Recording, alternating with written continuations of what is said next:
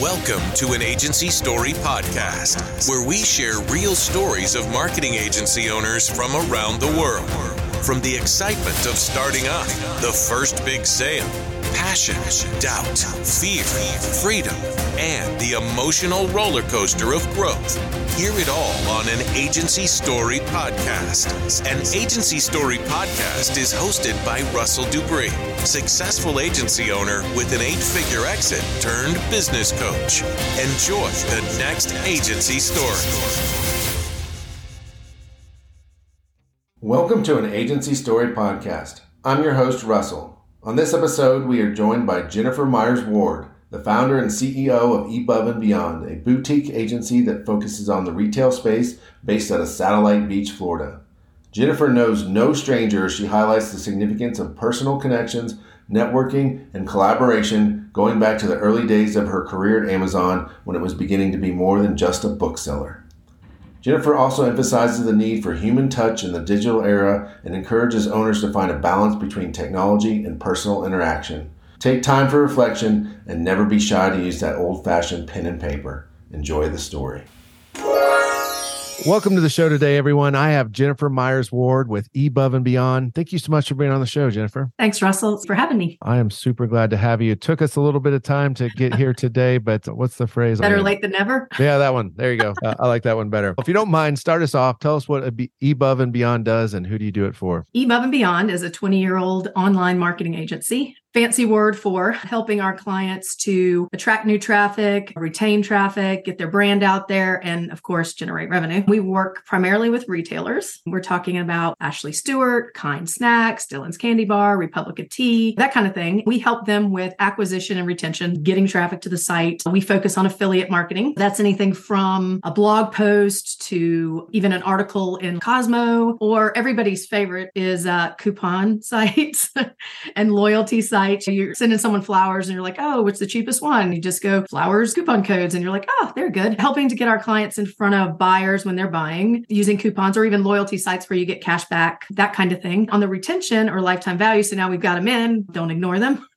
We do email marketing, anything from not just your it's Labor Day sale kind of broadcasts, but things more personal to you like, hey, Russell, we noticed you bought this shirt and we have the matching pants, or you bought this tea and you should be running out. Don't be left with an empty cup, that kind of stuff. It's basically in a nutshell. So if I want an ad in Cosmo or something in Cosmo, I need to come to you. That was my main takeaway. We pitch editorial, so there's no guarantee on that. Yeah, it's interesting. There has become more of a synergy between what you would classically think of as PR and affiliate. I could go into a long drawn out story of how that happened during COVID. Publications needed revenue streams. And so those became a bit more merged. We do pitch organically for our clients, hey, Dylan's Candy Bar just launched their advent calendars, and then editors pick it up. Hey, that's cool. That's a neat this, that, and the other. So yeah, we can try, Russell. We can try really hard.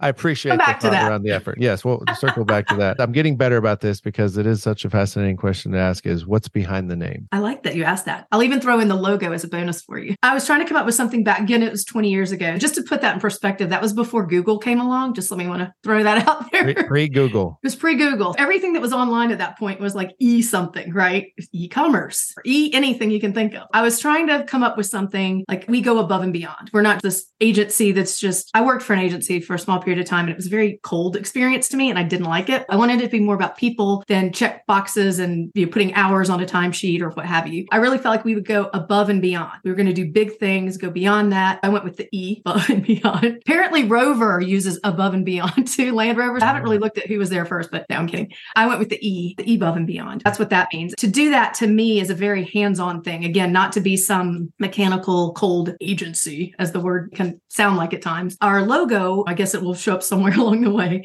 but it looks like a swoosh. And I didn't take that from Nike. It's like my thumb in the paint. So it's very hands-on and it's going above and beyond. It looks like an upside down shrimp, I've been told. But anyway, So it kind of is like that. Pantone color is Carolina blue. I'm a UNC graduate, so I had to work that in there casually. It is a huge story. I know, that's why you have to ask, because it would sound so, straightforward. And that's what I've encountered in this, is it's sometimes, even when it's a name and something, there's a whole story of why it's always, right? You hope so, because I had the company before my kids. And so I feel like I really put some time into naming the company. You definitely put a lot of work into it in so many levels. Let's go back in time before we get into your more current story. What did young Jennifer think she was going to do with her life? Young Jennifer came around in the time of Melrose Place. And so young Jennifer was going to be a hot shot at an ad agency. Let me tell you, she so was doing that. Yeah, I was definitely going to work for an ad agency. That seemed to be my thing. I actually graduated from Carolina in the journalism school with my concentration in advertising. I was going all in. Graduated from college, didn't get the agency job at first. I was actually, this is really going to age me if Melrose Place didn't. I was a Bell South Yellow Page sales rep. Definitely wasn't what I was aspiring to do, but it was very lucrative, I have to say. Okay. So anyway, I don't even think they have Yellow Pages anymore in print. If it's not, I don't know either. Lasted longer than it probably should have. Let's just say that. Yeah. So I did that. And then I did get a job with an ad agency that paid me all of $18,000 a year. Parents were really excited after that 4-year degree at Carolina to make that astounding amount of money. Needless to say, that did not go as swimmingly as it appeared on Melrose Place. I was coming in at ground level, didn't have the best, most enthusiastic, encouraging boss ever. I decided that was not for me. That then took me to being ready to walk out the door. And a coworker of mine actually was from Zimbabwe and he had to go back to get a visa. I elected to take that trip with. I was like, okay, I'm really not happy here. I spent some time in Zimbabwe. And then from there, ended up moving over to London and got a job with Amazon when they started there. They were book pages, believe it or not. Started over in Amazon, if you will, in Europe. Did you get any early stage Amazon stock by chance? Russell, this is such a painful question. Would we be talking right now? This is I'm sorry. I did get stock, but you had to have it 5 years. I was such a dork, had a spreadsheet. Every time it split, I was like, oh my God, I'm making so much money today. Look at me today. And I was ready to go. But sadly enough, my visa expired before my 4 years. So I didn't make it to my 5 years. Young Jennifer wasn't smart enough to say, hey, Dad, can you buy out the rest of my stock, please? So I will be an early days Amazon stockholder. I was like, oh, I can't afford that. You live and you learn. Next major trillion startup, you can learn your lesson that you're part of. Yeah, or maybe it's my company at some point. Who knows? There you go. Do that too. Better idea. When did you get the idea to start your own business? How did that all get going for you? When my visa expired at Amazon, it was really sad, actually. I was like, oh no. Obviously, they were going to send me over to Amazon in Seattle. I actually was fortunate. I won a DoorDesk award. They don't even have them anymore. Back in 2000, and it's like for contribution and stuff. So I got to fly to Seattle and I met Jeff Bezos, which again, I wish younger me had a little more insight in conversating with said Jeff Bezos. I mean, back then he's just like a glorified bookseller. Well, we had movies. We had just started doing video. Oh, really? Okay. I declined the transfer to Seattle, and that was 100% weather related. I was like, I am not going from cold, rainy, dark London. And I know what Seattle is. No offense to anybody from Seattle. I'm a sun person. I live in Florida.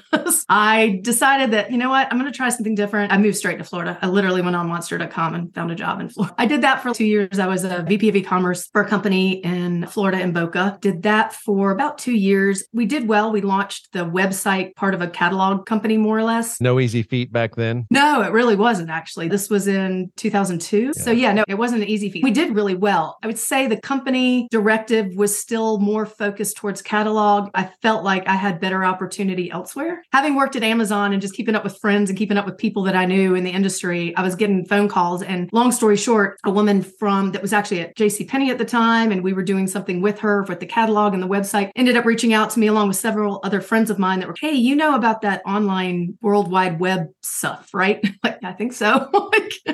The situation I was in, I wasn't a huge fan of. And it was like opportunity was banging down my door. And I was 28 years old. So the idea of doing it on my own, I was like, I don't know what to do. I don't know. But I just did. She would love to talk to you. So I resigned. Like I said, I had no kids at the time. It was me and my dog. And I was like, all right, I'm going to give this a go. And if it doesn't work, I'll get another job. But I don't like to fail. I'm quite competitive. Anybody who knows me is probably sitting there going, yeah. In my mind, I wasn't going to fail. That was just the way it was. And so was it just you when you started out, or you had someone else partner? Me and my dog. Just me. I was 28 years old. What'd you start out selling? What was the first iteration of the business? It's quite similar to now, except I was more of a consultant. Since it was just me, I would go in, look at what someone was doing in terms of online. In January of 2003, I started Ebove as its own thing, as me, actually. Yeah.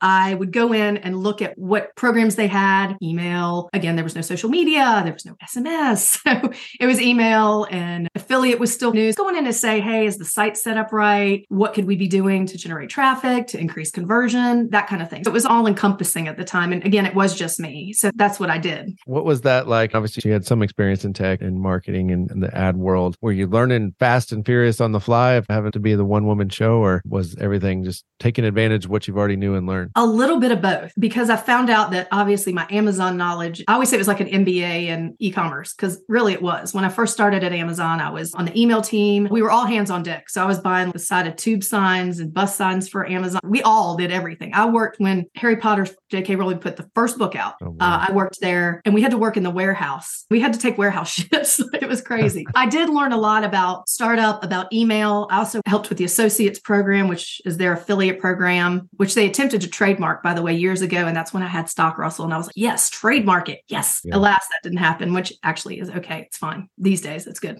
I had a lot of knowledge. The business side of things, I would say, was interested in that. My dad's a pretty big business guy. I've always been attuned to that kind of thing. So I had that knowledge, which was more than a lot of people had, I found when I started helping out. But I did learn along the way when I was working with Amazon. Obviously, it was, like you said, books and video at the time. But I was talking to clients that were in jewelry or in clothing. This was all different to me. I was having to learn on the fly a little bit more about the business part, return on ad spend and their different margins and stuff like that I didn't have to really worry with. That wasn't my job at Amazon. All this stuff was basically new. Not even if you were learning it, so was everyone else. There was no gurus back then. No. I tell people I started before Google, and it's depending on how old they are, I can get this. I'm like, yes, before you just go, hey, Google, who won the World Series and whatever. I'm sure at some point throughout history, we have I'm not very good about this, but Cretaceous period, the Jurassic period. There will be like the pre-Googlean period that will just refer to a time in the world. When did things start to take off for you? How long into the business before you're like, oh man, we're flying high now? I have to be honest, because I said I was not going to fail, I was not going to fail. I had to sit down and figure out, how was I going to meet this one person who contacted me? Okay, that's lovely, Jen, but that's not your whole life. How are you going to do this? I basically took money that I had made at Amazon. And this is when it helped me that the British pound at the time was so much stronger than the dollar, because I came back with the good amount of money I'd made over there. And all of a sudden, it was a lot more money. I was like, oh, this is really good. It was like investing without investing. I just spent a lot of my personal money going to as many trade shows as I could. I literally got online. It would have been Yahoo search, then possibly AOL, and was looking at any conference I could find that talked about online websites, anything I could do. I literally made it my job to go to all of them. I had lots of air miles from going back and forth from London to the States to see my family, back and forth, very grassroots. I would say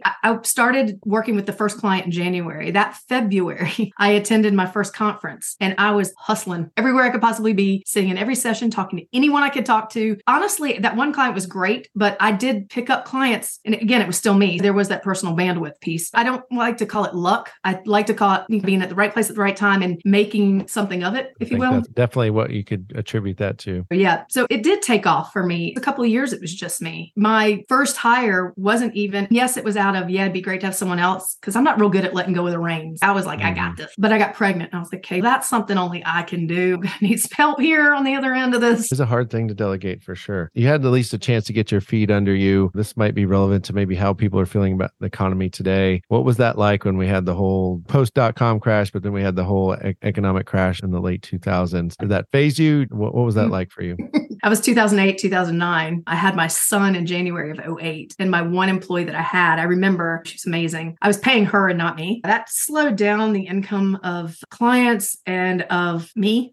She subsequently ended up leaving. I was doing everything I could to grab her by the ankles, because at this point in time, I'm like, oh my God, I'm a mom with a baby. I was a single mom at the time. And I was like, okay, this is just a lot. She left, which it was a great opportunity for her. It's the best thing she could have done. Russell, what it did for me was, okay, I'm not giving up. I didn't give up in the beginning. I'm not giving up now. I pulled up my bootstraps and I was like, okay, I know a lot of people in this industry. Because like I said, I started it in 2003. So I was a good 5 years into it. And I had been going to conferences. I'm a networking fiend. I started getting in touch with people. Hey, do you need help with this? Hey, I know that the economy's down and this is what's going on with ecom, the boom, the bust, the whole, I could really help you here. I'm happy to do a free audit of what you're currently doing. If there's anything I can do to help. Really just started hitting the ground running again. It sounds almost like you were starting over from maybe not scratch, but back to square one. Just knowing that I could could do it. I had that. I'm 28 years old with nothing but a dog in me, no fear. I'm like, if I fall, I'll get back. Now there's a little bit more motivation behind it. I was like, I'm not going to fall. This is going. Let's talk about that for a second. Clearly, networking and hustle has been a huge part of your success. Did that come naturally, or is that something you had to train yourself to do? I would say naturally, except I would say networking is our buzzword, right? That's what we use. We're like, I was networking or I network. To some people, that means hitting a happy hour or the after party at a conference or whatever. To me, it's relationships. I was raised in the South, so my mom taught me at a young age. She's no longer living, but instilled in me. I could still remember being 6 years old, and when we got birthday presents, they were being written down, and we were handwriting some thank you notes. You were going to write you a thank you note. You were not going to just, oh, we got it. This is before the days of, hey, well, let's text you. Hey, thanks. I wrote thank you notes. It was always about keeping in touch with people. My mom had a calendar with every page you turned, had people's birthday cards pre-stuck in there. It's insane. But that's relationships. This is before you could cheat and just have Facebook say, hey, today's Russell's birthday. This is thought out. I really learned a lot about caring about people in a relationship and it being a two-way street and doing things for people. You get something out of it, not just walking up to someone and meeting them and starting a relationship, thinking, oh, what can I sell them? Or what can I get from that? You get so much from people if you build that relationship. That part came very naturally to me. The business acumen I hand to my dad 110%. He's been retired. He was a CIO and now he's a chairman of a board of a credit union down here. Like, he does not stop. It's my parents. I enjoy the networking. I'm not scared of it. I like meeting people. I like learning about people. I really like that part of it. I think that lends itself to, like you said, the networking part of our industry or anyone's industry. What's worked well for you? Because I think maybe not everyone, but a lot of people like the idea of, behind what you're saying, but maybe it doesn't come as naturally or it just feels like a lot to keep up with. Any pro tip or success you've had from keeping up with probably the many relationships you've built over time? Pro tip, I guess I love it, right? I'm in technology. I'm in such a virtual world. My entire team is remote. We all met for the first time face-to-face, literally for our 20-year anniversary back in May. I took everybody, we went to New Orleans. We live in such a virtual, non-personal, so to speak, world that I love the personal parts of it. Even if it is just a text message to somebody or following up knowing that somebody was going to have a baby. I just enjoy that. To me, that's a very fulfilling part of life that gets lost in the shuffle. When I can pepper it into business, it ignites me. I like that side of things. Do you keep a lot of notes in a CRM or Rolodex, or how do you keep See, you're really good. I think we covered, I'm more your Rolodex than your CRM girl. My calendar is still right here. I still like to write things down, but I do keep notes on things. Sometimes I hop on LinkedIn just to see what people are up to that I've known forever, or see an article about somebody or something that reminds me of someone. When I first started out, I would get business cards from all of these different trade shows. Russell, it's insane how many trade shows I went to. Okay. And I would do you have a count? Are we talking over 100? Total between start and now. Yeah. Oh, yeah. Okay. First couple of years, it was literally one a month, if not more. I was anywhere I could go to do anything I could do using points and anything. But I would always get somebody's business card. When we were done chatting, I would be like privately with a pen in my purse writing notes on the back of my business card. And then I would get on the plane and I had little index cards. This is where my mom's going to come in here. I would pull them back out and handwrite, not thank you notes either. It was always like a little punchy something. Oh, whoever your team is, I hope the Cowboys win or I hope whatever. When I got back, I'd mail them all out. You'd be amazed. People that I've worked for since then have hired me to do that. It's like, I used to keep that pinned up on my bulletin board. I used it to explain to people how to really make a relationship or make someone feel like, wow, I got a handwritten note. That's really cool. That's very insightful, very helpful. Especially now, right? Who gets mail other than a bill? You hope it's a check sometimes. But that's so true. Birthday cards, again, you get these little movies from Facebook, which is like, oh, that's great. How much even more powerful the effort of something handwritten today is. Right. I'm taking notes here. I'm taking my lesson. What's the big focus for you now in the business? What prize is your eyes on? That's tough because we hit the 20-year mark. And if you'd asked me 5 years ago, I'd have said 20. And now I'm like, oh, we've won a good handful of awards, which is great. I'm not a huge fill my trophy case kind of person. I'm more a fly under the radar. To me, the focus has never changed and still is on how we work with our clients, so to speak. Partners is what I like to call them because it's truly the way I've started the company, I've built the company. And I think what has kept us as successful as we are is getting to know the client, knowing their business as well, if not better than they do, having them say things like, we feel like we're your only client. To me, that is the best compliment because the revenue is going to go up and down. There's external factors, all that. But to say, gosh, we feel like we're your only client. We don't wait for anything. I'm just after keeping that genuine nature in the agency world, especially like I said, we're in such a virtual world. Thank you, COVID. We're even more virtual than we were before. Keeping that personal touch and caring about a client more than a paycheck or a number. I know that's not a perfectly bullseye answer for you, but I want to keep doing what we're doing as well as we're doing it. That's my goal. I don't want to falter on that. I still love what I do. That is my prize. Can't argue with any of that. I'd love to talk through more pointers and tips from all things, Jennifer, but I guess we can only make these episodes so long. The last big question I ask everybody is, are entrepreneurs born or are they made? Born. 110% born. Ooh, I've heard both arguments on this, but I'm going to tell you right now, if you ask me to jump out of an airplane, I am not doing that. I might be risk averse in the business world, but you could train me for a year. Okay, this is how it's going to feel. I'm not jumping out of a plane. I'm not bungee jumping. It's either in you to be an X Games athlete or someone who does that stuff, or it's not. I feel like to some degree, that's how it is in the business world. You're willing to take risks there, or you're driven by success. It's not good enough to just do it for someone else. You're not scared to fall on your face because you can pick yourself up and you can do it. You can teach someone that in a class all you want, hammer it in their head, but you either have that here or you don't. You can learn parts of it, but to be a true entrepreneur and stand up when you're getting kicked in the shins, punched in the gut, you got to be built for it. That's my take for sure. The most confident born answer I think I've ever gotten on the show, which is the lesser of the three options you could say. I love a good born answer. If people want to know more about Ebove and Beyond, where can they go? Our website, www.eboveandbeyond.com. All kinds of fun stuff there, media mentions, client case studies, all you need to know and then some, or any of our social media. Get to know Jennifer. She'll send you something in the mail besides a bill. Maybe depending on what you do, she'll send you a bill too. Thank you so much for being on the show today, Jennifer. It was an absolute pleasure to get to hear your story and everything you were able to share with us today. Thank you, Russ. I really appreciate you having me on. We hope you've enjoyed this episode of an Agency Story podcast, where we share real stories of marketing agency owners from around the world. Are you interested in being a guest on the show? Send an email to podcast@performancefaction.com. An Agency Story is brought to you by Performance Faction. Performance Faction offers services to help agency owners grow their business to $5 million and more in revenue. To learn more, visit performancefaction.com.